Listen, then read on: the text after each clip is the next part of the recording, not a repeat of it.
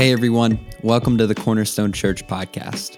Our prayer is that through this message, you will find the Father, a family, and a fulfilling future.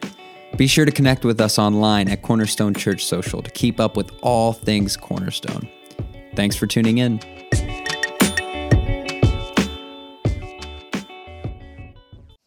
Well, good morning, Cornerstone. How are you?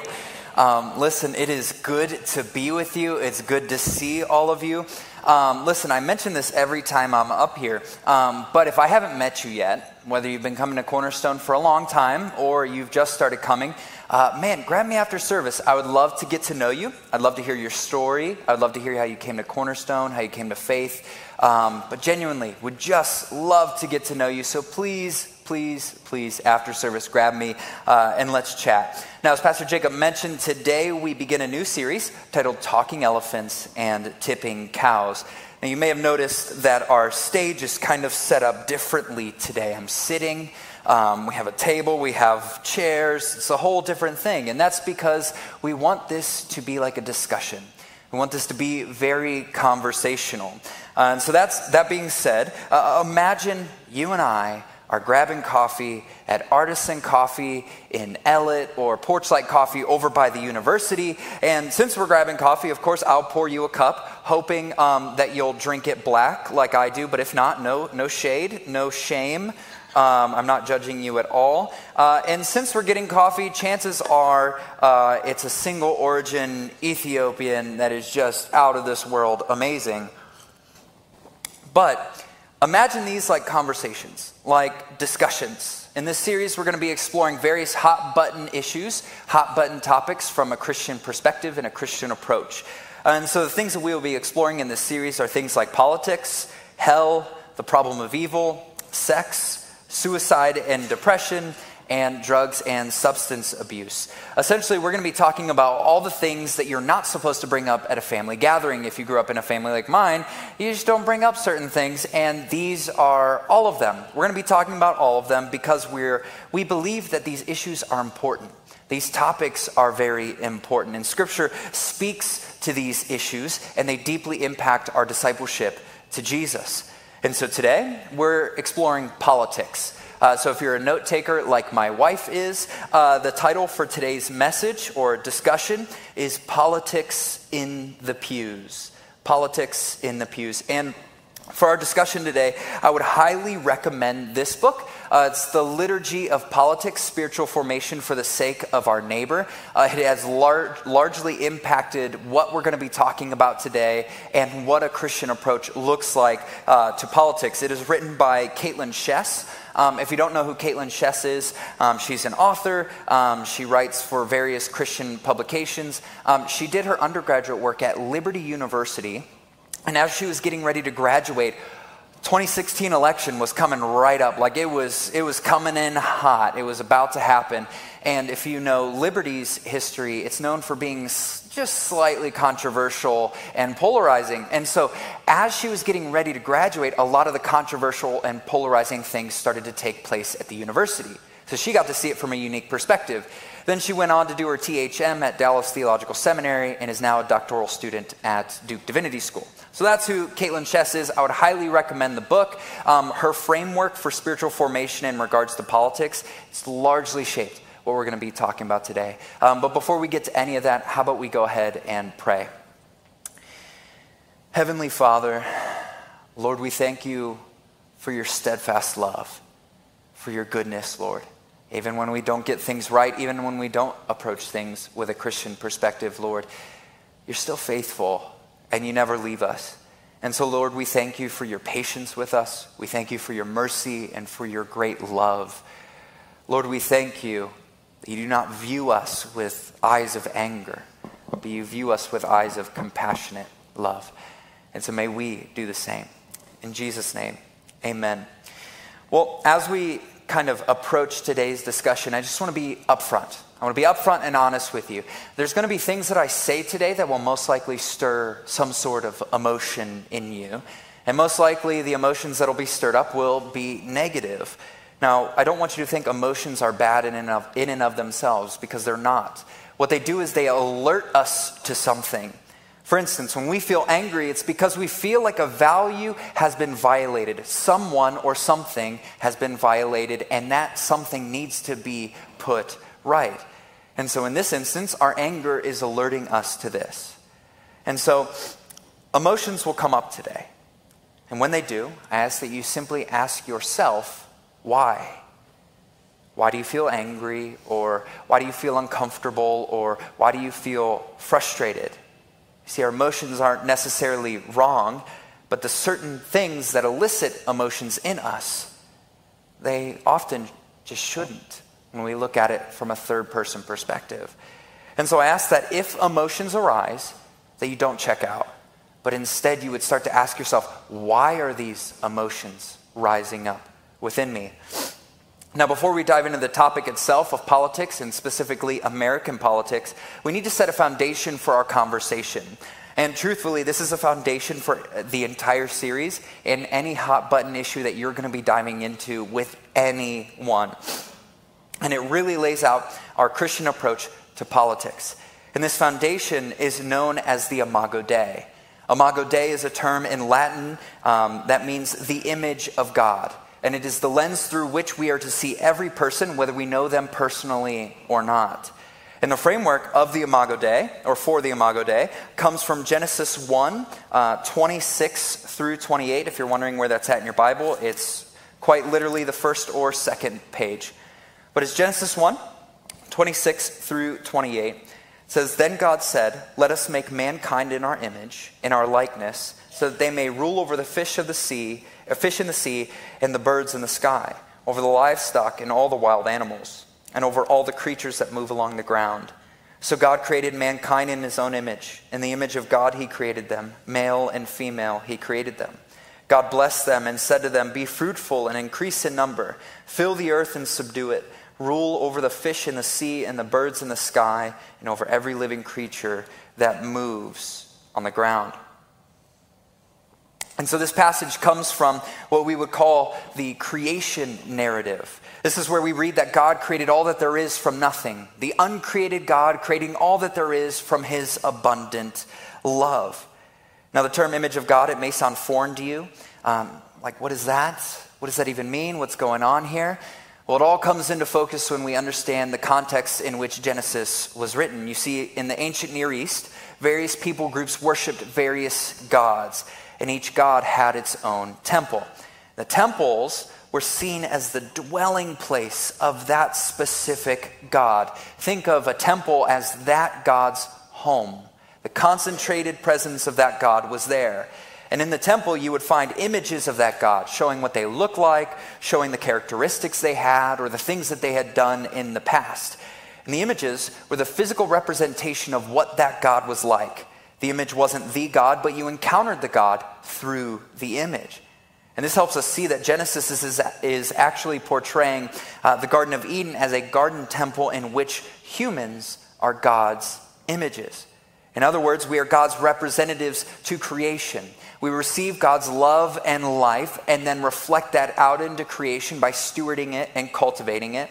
And then we are to reflect the praises of creation back up to God. And in this framework, we see all humans as created in the image of God. This isn't something we lost when sin entered the picture in Genesis 3. When sin did enter the picture, we believed the lie of the enemy. We stepped away from our vocation as image bearers. Now, are we still made in the image of God? Absolutely. But we're broken and we're living with false identities. But this is who we are. Everyone made in the image of God. And if you're a Christian, it goes even a step further. Your identity is now found in Christ as a child of God. You've been redeemed.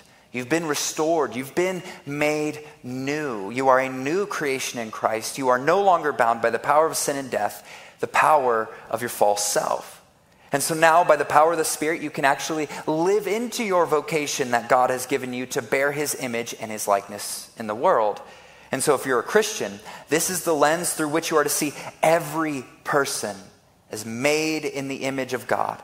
It doesn't matter if they disagree with you. It doesn't matter if you think they are terrible. They are made in the image of God. To not see them as an image bearer is to see them as less than human, and when we do that, we've abandoned Christ. We've abandoned our vocation to reflect Christ's love and justice in the world.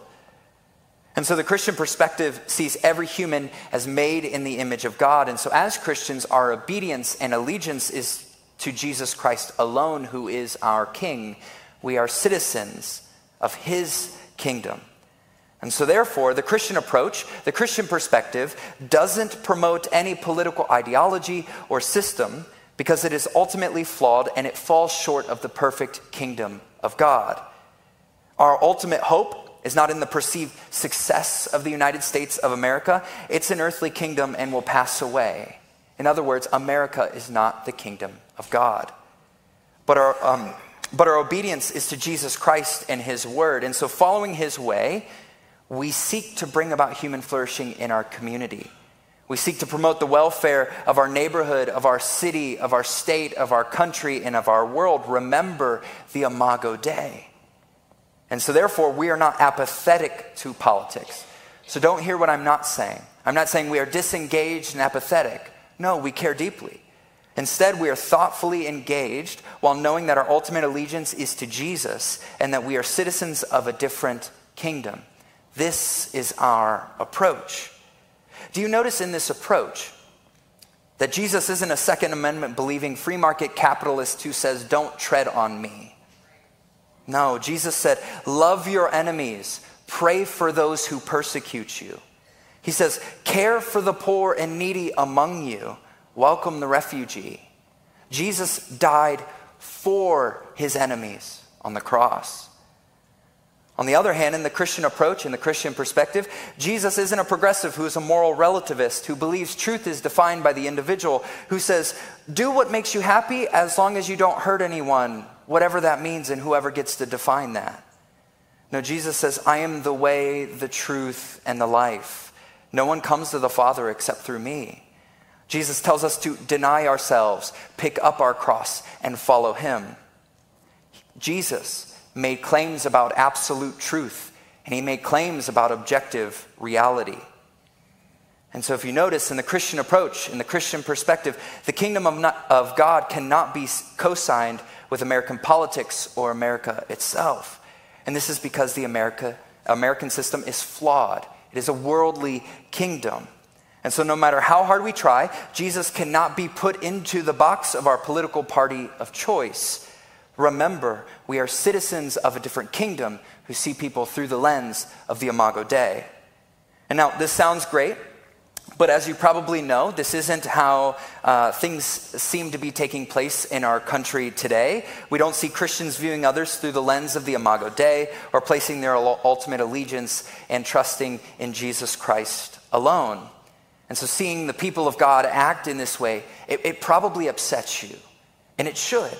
It upset Jesus as well, which leads us to our kind of anchoring passage today, through which we'll explore everything else. It's Matthew 15, 10 through 20. Matthew 15, 10 through 20. It says, Jesus called the crowd to him and said, listen and understand. What goes into someone's mouth does not defile them, but what comes out of their mouth, that is what defiles them. Then the disciples came to him and asked, do you know that the Pharisees were offended when they heard this? He replied, every plant that my heavenly Father has not planted will be pulled up by the roots. Leave them. They are blind guides. If the blind lead the blind, both will fall into a pit. Peter said, explain the parable to us. Are you still so dull? Jesus asked them. Don't you see that whatever enters the mouth goes into the stomach and then out of the body?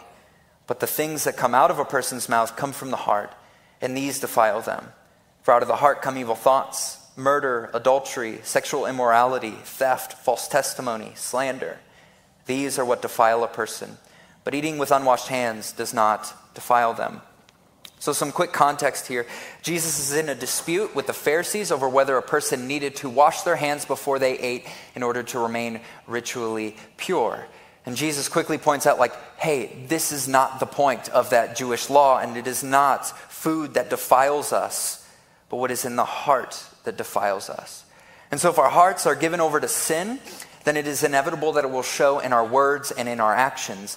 In other words, if our hearts are given over to sin, it is inevitable that it will show in our political engagement.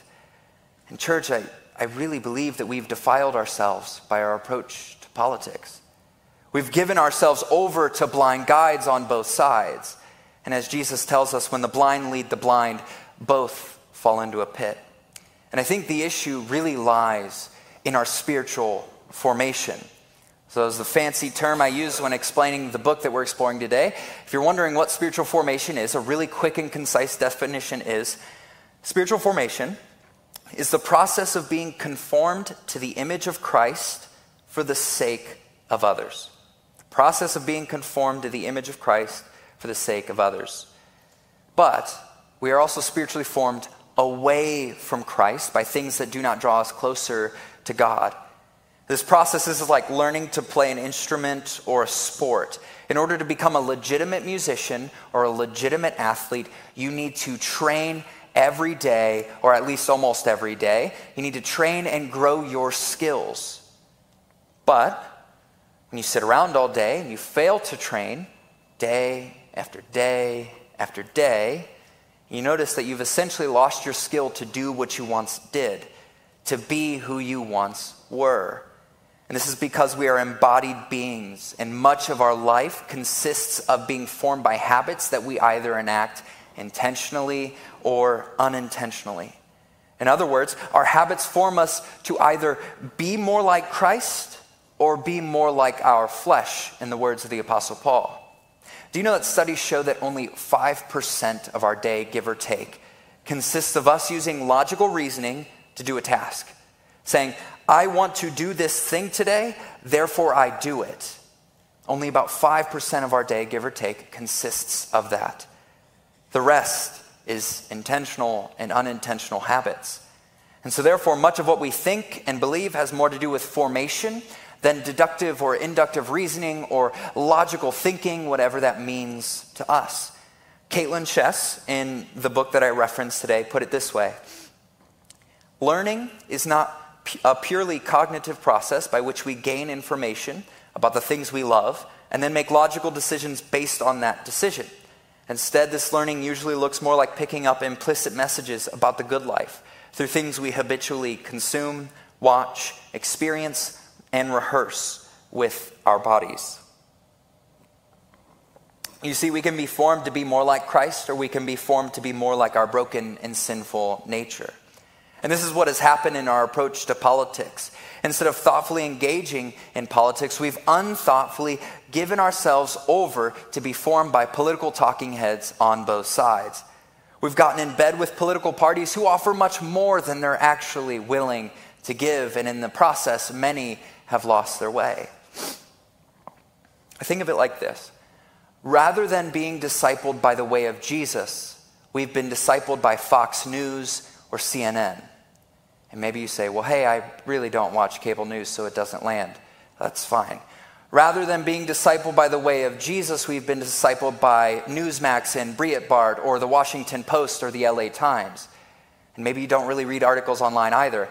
Rather than being discipled by the way of Jesus, we've been discipled by our social media platform of choice and who we follow, who we choose to follow, who will reinforce the way we already think and feel. And in reality, it should not be this way. We have failed to approach politics with a kingdom mindset, and we have failed to see those that we disagree with as made in the image of God. What we need is a transformed heart, a renewed mind. Let's go back to Matthew 15 in verses 18 and 19. Jesus says, "But the things that come out of a person's mouth come from the heart, and these defile them. For out of the heart come evil thoughts, murder, adultery, sexual immorality, theft, false testimony, slander." And then I'm reading on here. "These are what defile a person, but eating with unwashed hands does not defile them." Or in the words of Jesus in Luke 6:45, "The mouth speaks what the heart is full of." And so let's not kid ourselves any longer. We know that to sign on to a political party full send is to be out of step in some way or another to varying degrees with the way of Jesus. Every group that exists, both political parties, requires that we love one group and we hate another. Both political parties tell us to truly advocate for what they believe is true, good, and beautiful. It requires silencing and slandering those that disagree. Jesus says, though, to love our enemies, to love your neighbor as yourself, to seek the good of another above yourself. And Jesus doesn't call us to half-hearted devotion. He requires all of you. To give all of yourself to Jesus means that you cannot give your unexamined support to a political party.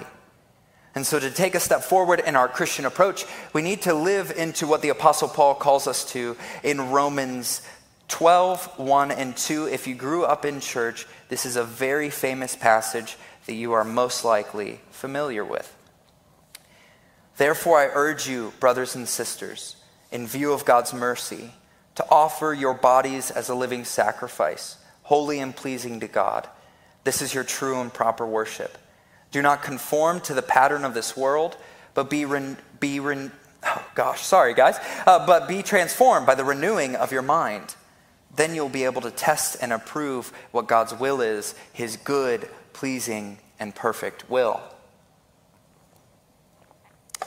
And so, on the next step toward our Christian approach, or the foundation that we laid in the beginning, our discussion really hangs on a question. And that question is, where do you go? Ask yourself that. Where do you go? When you're terrified, when you're troubled, when you're angry, when you're frustrated, when you don't know if there's going to be a future for your children because of the things that are happening in your community, your country, or the world, where do you go? Do you go to Tucker Carlson or Joy Reid? Do you go to social media to slander every person who's contributing to the thing that you're upset about, or slander those who you disagree with? Or do you go to your buddies who all look and think like you so that they can reinforce what you already think and feel? Or do you go to Jesus Christ in the Word of God? And I would venture to say that many of us today do not go there. We do not go to Jesus Christ in the Word of God. We go to the people and the places that reinforce the way we already think. When we're terrified by situations or angered by situations like the murder of Ahmaud Arbery, the Buffalo mass shooting, war in Ukraine, inflation, and possible recession, we go to the people and the places that reinforce the way we already feel. It's a place of comfort. It's a sense of belonging. It feels like home. And this makes sense why we go here. As Caitlin Chess put it,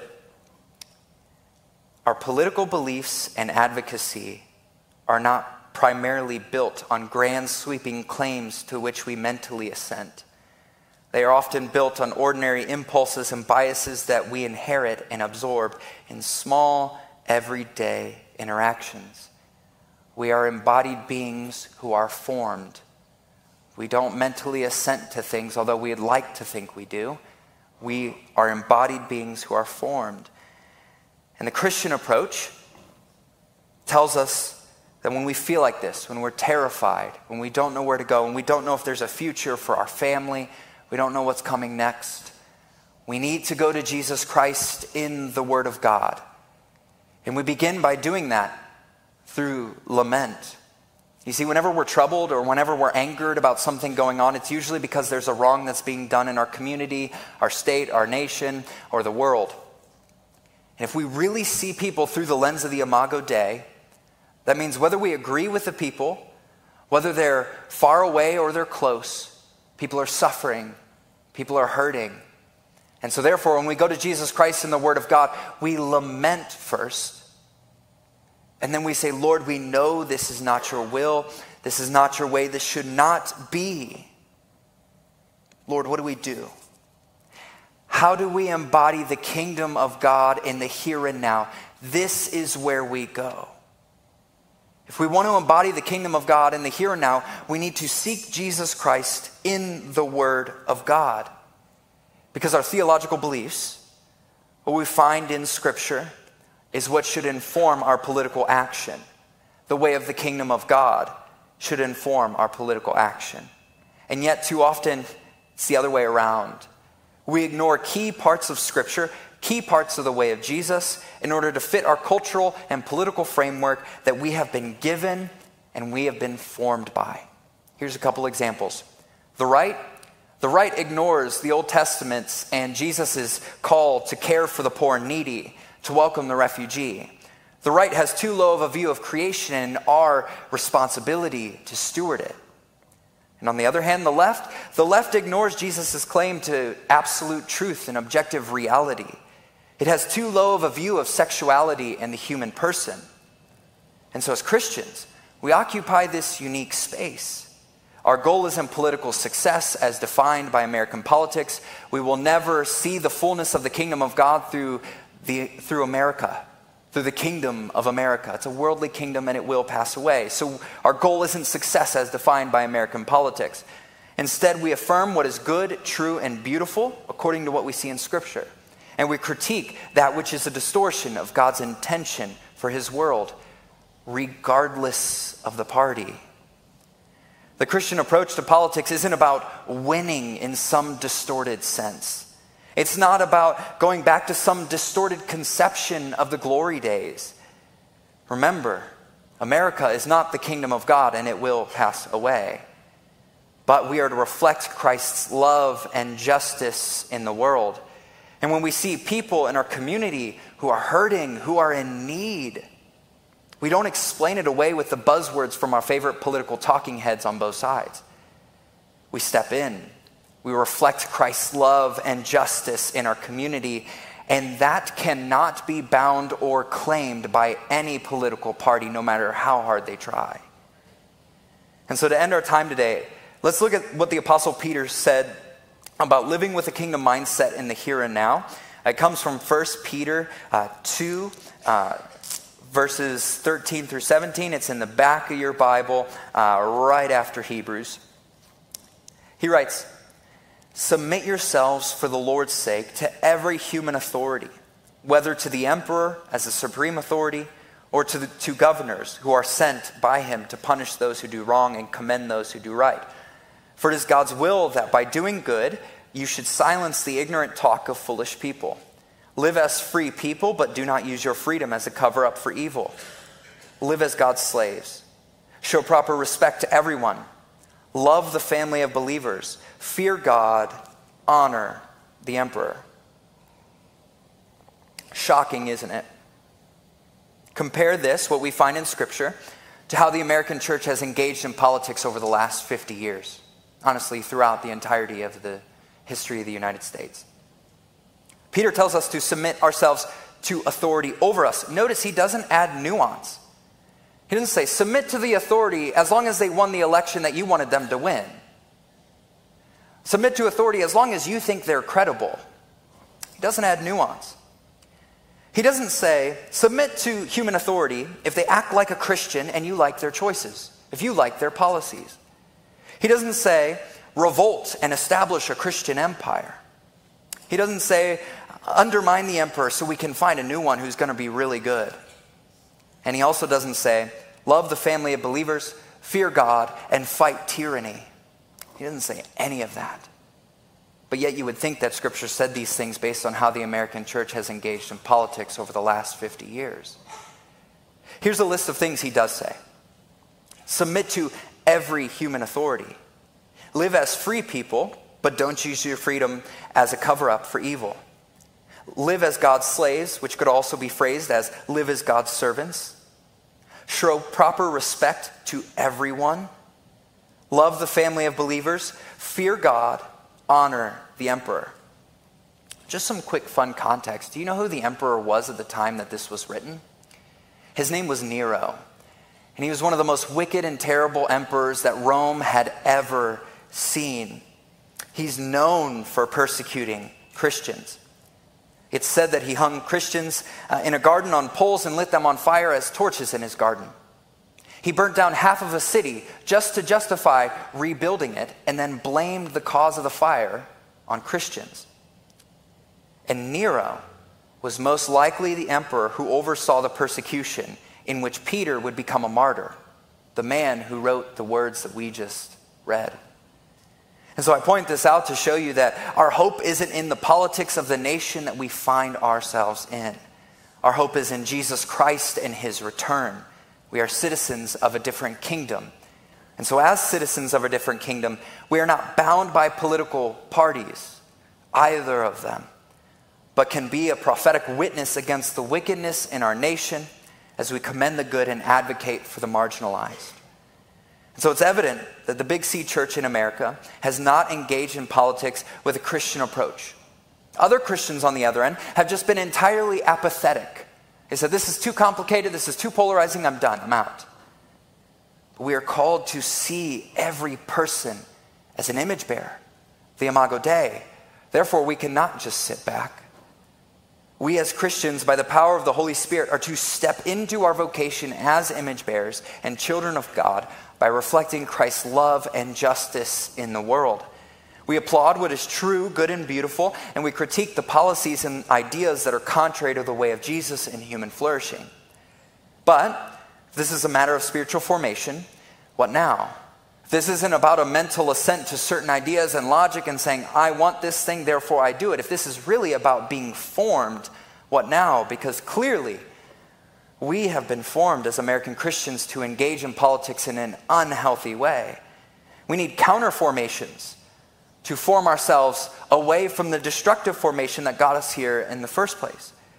Now, there are a number of things that we can start doing today that if we continue in them daily, will form us to be people who engage in politics with a Christian approach and perspective for years to come.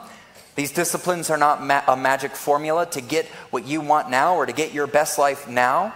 Instead, they shape our desires, our loves, our joys, and our dreams for our future. And so we begin with prayer. That is where everything begins, because prayer keeps everything in perspective. It cultivates in us a reliance upon God. In prayer, we realize we're not the main characters. We do not accomplish salvation. That is a work of God. We do not accomplish ultimate restoration. American politics will not bring about ultimate restoration. It will not bring about the fully realized kingdom of God. That is a work of God. He is the only one that will bring about ultimate justice at the end of the day. And do you know that he loves justice far more than you do and far more than I do? And so we begin with prayer, both individually and communally. Then we move on to confession. In confessing our sins to God and to other trusted Christians, we receive the grace of God and we recognize that we have contributed to the brokenness in our world. Our hands are not clean. Caitlin puts it this way: when we confess together as a community, we are reminded that none of our sin is truly personal or individual. We are implicated in patterns of sins natural to our culture and community. We are impacted by the sins of others, and we benefit from systematic sins we didn't personally commit. And so we confess our sins, knowing that God is faithful and just, and that he will forgive us and purify us. Next, we move on to the practice of Sabbath. Now, if you don't know what Sabbath is a 24-hour period in our week in which we cease from all work, both paid and unpaid. So when we stop, rest, delight, and worship God. We recognize that the world does not need us. It does not need you. It does not need me. We do not keep this thing running. God is the one who sustains our world, not you or I. We also recognize that it is Christ alone who has accomplished our salvation and our restoration. Therefore, it relies on him, not us. And in an interesting way, it also brings about justice in our community because it allows others to rest as we rest. Since we're not asking others to accomplish things with us or for us, We're not worried about gaining more possessions, buying more food, buying more toys, buying more whatever. And so it allows others to rest as we rest. Next, we move to fasting. This is when we say no to food or drink for the sake of seeking the face of God in our own situations, but also for the sake of seeking the face of God for others. And what's interesting about fasting is in the early church, it was common practice for church communities to fast and then use the food that would have been eaten during that time and give it away to the poor and the needy among them. And so we have to ask, what would it look like to embody fasting in a way in which the early church did? Next, we move towards reading scripture in community, not just individually during our quiet time with God, but in community with others. Because the primary ways that we encounter God are through scripture and the church. And so reading scripture in communities with others who are different from us, who have different backgrounds, keeps us from distorting scripture with our own bias. It opens us up to the fullness of the gospel. You see, scripture was meant to be read in community with other Christians who come from different backgrounds. Before the incarnation of Jesus, the Old Testament was read in synagogues aloud with others who come from different backgrounds. In the early church, the New Testament letters and the Old Testament were read aloud in community with Christians who came from different socioeconomic groups, different backgrounds, different countries. Scripture is meant to be read in community. And then finally, we have a rhythm of receiving the sacraments. Now, it's a really big churchy word if you're wondering what's the definition of a sacrament. The sacraments are a visible and physical sign of an invisible and spiritual grace. There are two sacraments, baptism and the Lord's Supper. And in them, we receive Christ and we receive his grace. In them, we are united with Christ and we are united with one another. You see, the sacraments are an embodied formational practices that remind us of our bond with one another. They remind us that Christ is what ultimately unites us, not our political beliefs. If you're wondering how much our union with Christ goes and our union with one another, how deep that goes, you have more in common as a Christian with another Christian on the other side of the political aisle than you do with a non-believer who shares the same political beliefs as you do and participates in the same hobbies. It is a reality. It is not a matter of likes and dislikes. It is true. In our union with Christ, we are united with one another deeper than in any other way. And so these practices, they form our loves and our desires and what we see is truly beautiful. And as we're formed by the Holy Spirit through these disciplines and other disciplines like them, we will better engage in politics with a Christian approach. On the topic of spiritual disciplines in regards to politics, Caitlin Chess reminds us that the spiritual disciplines are not spiritual because they have no real effect on the material world. They are spiritual because they are means by which the Holy Spirit works in the life of the community of God. By practicing the spiritual disciplines, prepares us for the work of the Holy Spirit. These practices, they shape us into people who, by the power of the Holy Spirit, go to Jesus Christ in the Word of God. That is where we are to go. Not to Tucker Carlson, not to Joy Reid, not to our website of choice, our social media platform of choice. Those that we choose to follow because of their follow count and we think, oh, well, they're popular, people like them, they must be smart. No, we go to Jesus Christ and the Word of God. When we're scared, when we're confused, when we're sad, we're terrified about what the future holds, we go to Jesus Christ and the Word of God. The Christian approach is to see every person as made in the image of God, worthy of honor and respect. Whether we disagree with them, whether they look like us, whether they act like us, they are made in the image of God and deserve to be treated as such.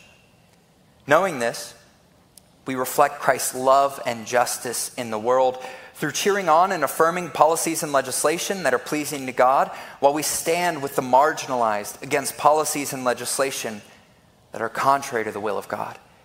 And I believe that if we do this, If we take a Christian approach and thoughtfully engage in politics, we will see transformation in our communities, and it will ultimately point to the return of Jesus and the full realization of his kingdom. And so let us pray to end our time today. Lord Jesus, I pray that you would forgive us for the moments when we were scared, when we were terrified, when we didn't know what the future held, and we went to other places instead of going to you and the Word of God, even though you were with us the whole time. I pray that you would form us through the practices that we inhabit by your Holy Spirit, that we may become a people who go to you in the Word of God, a people whose initial reaction is to go to you, to think with a kingdom mindset. I pray that by being formed to be more like you, that our old self would be put away. We would put off our old self like dirty, ragged clothes and put on you like new clothes. Lord, be with us and continually shape us to be more like you. It's in your wonderful name. Amen. Well, that's all for this week. Thanks again for joining us. If you'd like to contact us or find out more about our ministry, head over to our website at cornerstonechurch.info. Have a great week.